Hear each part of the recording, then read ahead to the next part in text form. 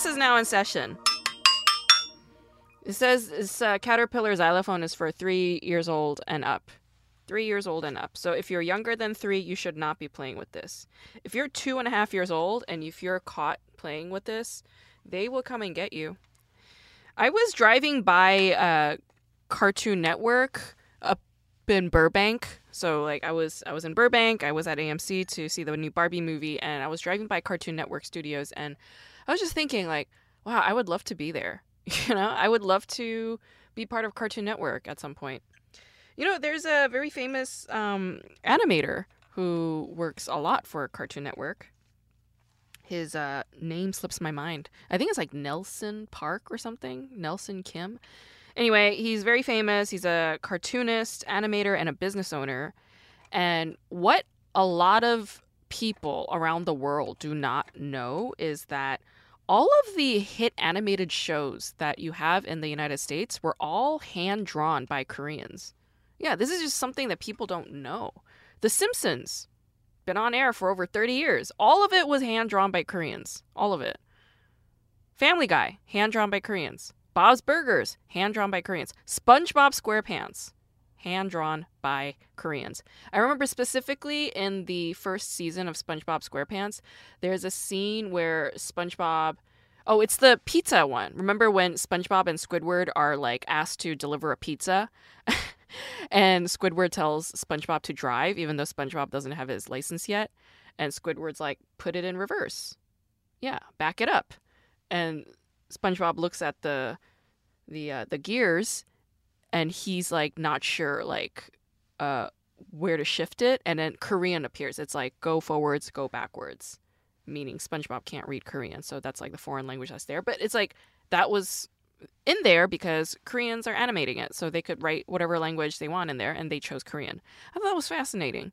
But yeah, that's the point. Like, cartoonists, animators are Korean, but they're making these American shows that have no Koreans, no Asians in them. King of the Hill, also animated by Koreans. Batman, fucking Superman. Any of these animated shows, like X-Men, Spider-Man, all these animated kids shows, they were oh my god, Adventure Time, animated by Koreans. So you get the point. A lot of these Cartoon Network shows were animated by Koreans, and I would at one point like to voice a character for Cartoon Network. Like, I don't want just Koreans doing the labor of just reprinting whatever ideas that American producers and writers have. No, like, I'd like to actually voice a character. That's the dream. That's the goal. Yes. So anyway, I was driving by Cartoon Network and I was just thinking about that. I was like, I'd like to work for their company at some point. I saw the new Barbie movie this evening, and I have to say it was quite an experience. I mean, I wore pink. There's a new top that I bought. It says Gucci. Yeah, it's like a knockoff of Gucci, made by Koreans in Korea. Yeah, it says Gucci. Because Disney and Gucci would never collaborate. And if they do, then they would only do it in this way, by promoting Gucci and not Gucci. Also, like, you know, Mickey Mouse's face is on it, so why isn't it Disney? Isn't that weird?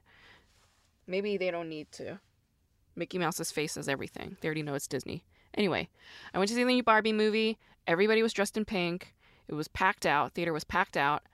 And the most fascinating thing about watching Barbie in theaters is listening to all the white men, straight white men in the theater, moan and groan and comment throughout the movie. Because the film does explore gender politics in a very deep way. And a lot of these dudes are, like, not caught up in the discourse. So when they're watching it, like, they're getting confused. And so they have to talk about it. It's like very, it took everything in me to not tell them off and be like, can you please shut the fuck up? Like, it took me everything. But whatever, they're having experience. And for that reason, I do praise Greta Gerwig, because in all of her movies, maybe not all, but definitely in Little Women, and definitely in the Barbie film, there are these wonderful monologues where the woman's perspective is told, and it's true, and it's real, and it's gushing and moving and bloody and earthy. I love it. Greta Gerwig is so good at that.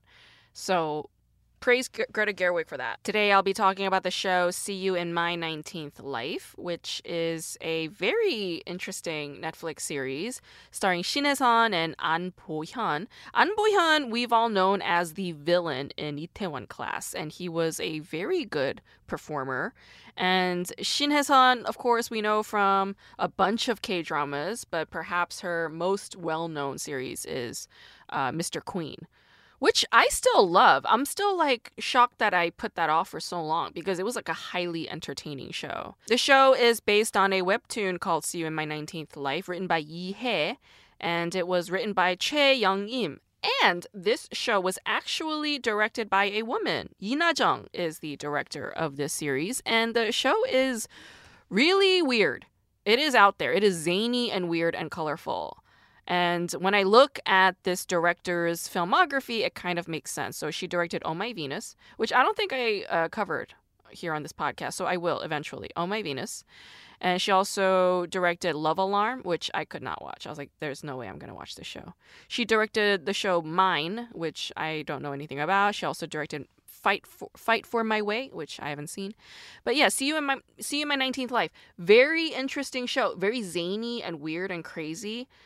It's definitely ripped off some things from Goblin.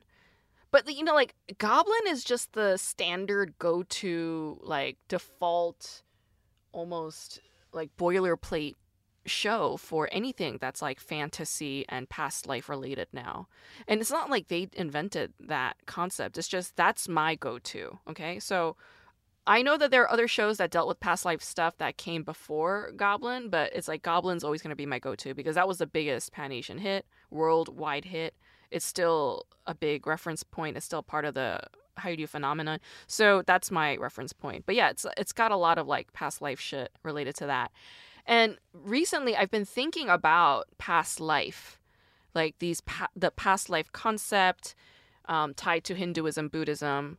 And why? Why is past life stuff mentioned in Korean dramas? Why is this part of the exploration? And what is the bigger significance and meaning behind it? And what I'm finding is that past life, for me, my interpretation of it is it has everything to do with this current life and the people from our past, or the past events that keep replaying inside our memories, clear as day, for trauma survivors like myself, right?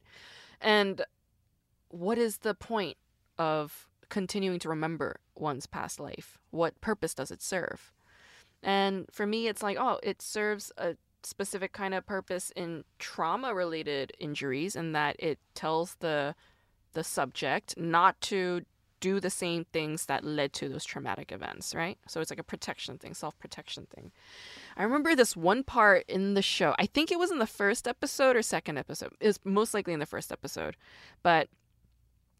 Or was it the second episode? It doesn't fucking matter. It's like one of the earlier episodes of See You in My 19th Life, and it's when the female protagonist is in her young body. So she's like reborn after she died in the car accident, and she's like in her young body.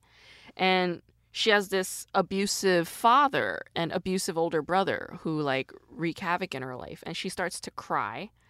But before crying, she's like kind of hanging on and she's trying to be strong. And she says to herself, "You've survived war, so this is nothing." And she tries to hold on, and then she bursts into tears. And that moment was so like, I don't know, so heartfelt for me. Like it really tugged at my heartstrings, because I think that's what a lot of tough people do. I think that's a lot of tough women, especially tough girls. You know, they'll be like, "You've been in worse scrapes than this, so don't fucking cry, you dumb bitch." You know, it's like she was being that, inner staff sergeant, inner critic to herself out loud, referring to her past lives. And I was just like, wow, that moment. I don't know. It kind of moved me in a empathetic sort of way. Like I felt such extreme compassion for that character in that moment. But yeah, the part where she remembers like her very first life, her very, very first life from her past. And it's when her older sister was killed by this enemy soldier dude. And she's like conflicted whether or not was it her lover or was it somebody else. And Thankfully, turns out it was somebody else. It wasn't actually her lover in his past life who's ended up killing her sister. And she's like, oh, thank goodness. So, okay, there's no conflict here, so everything's okay. But I'm like, no. Make the conflict worse. Make him the face of the guy who actually stabbed and killed your sister or you, right? Like, really up the stakes here. Make it unforgivable and then have the character forgive. I mean, that is love, right? I mean, that is actual forgiveness, is it not? I felt like the series made that conundrum a little bit too easy to resolve. So I feel like, no, make it more extreme. Not only did he murder her sister, but also her and her entire family. And then he murdered himself. Yeah. Oh my gosh, yeah. Bring the stakes like all the way up. I thought the show was so strange in how plastic and unrealistic and unrelatable the male characters were. None of the male characters seemed like believable characters. They all seemed outrageous. They all seemed unbelievable. Female characters too. Female characters were just as unbelievable and outrageous. Nobody in this show felt like an actual human being. They all felt like characters of a cartoon that were made into a real life show, like a live action live action K-drama series. That's what ended up happening. And so that's what I mean by the bizarreness of this director. And I don't know if this is like her auteur flavor or if this is like just given the content they wanted to go with this. I think it's a little bit of both. Yeah, it's a little bit of both, but it's definitely out there, definitely zany and camp. But yeah, this question of why past lives? Why are we exploring past lives? How come some people remember and others don't? I feel like these are interesting questions to explore, and how do they relate to our current circumstances as human beings? I feel like that's very, very relevant.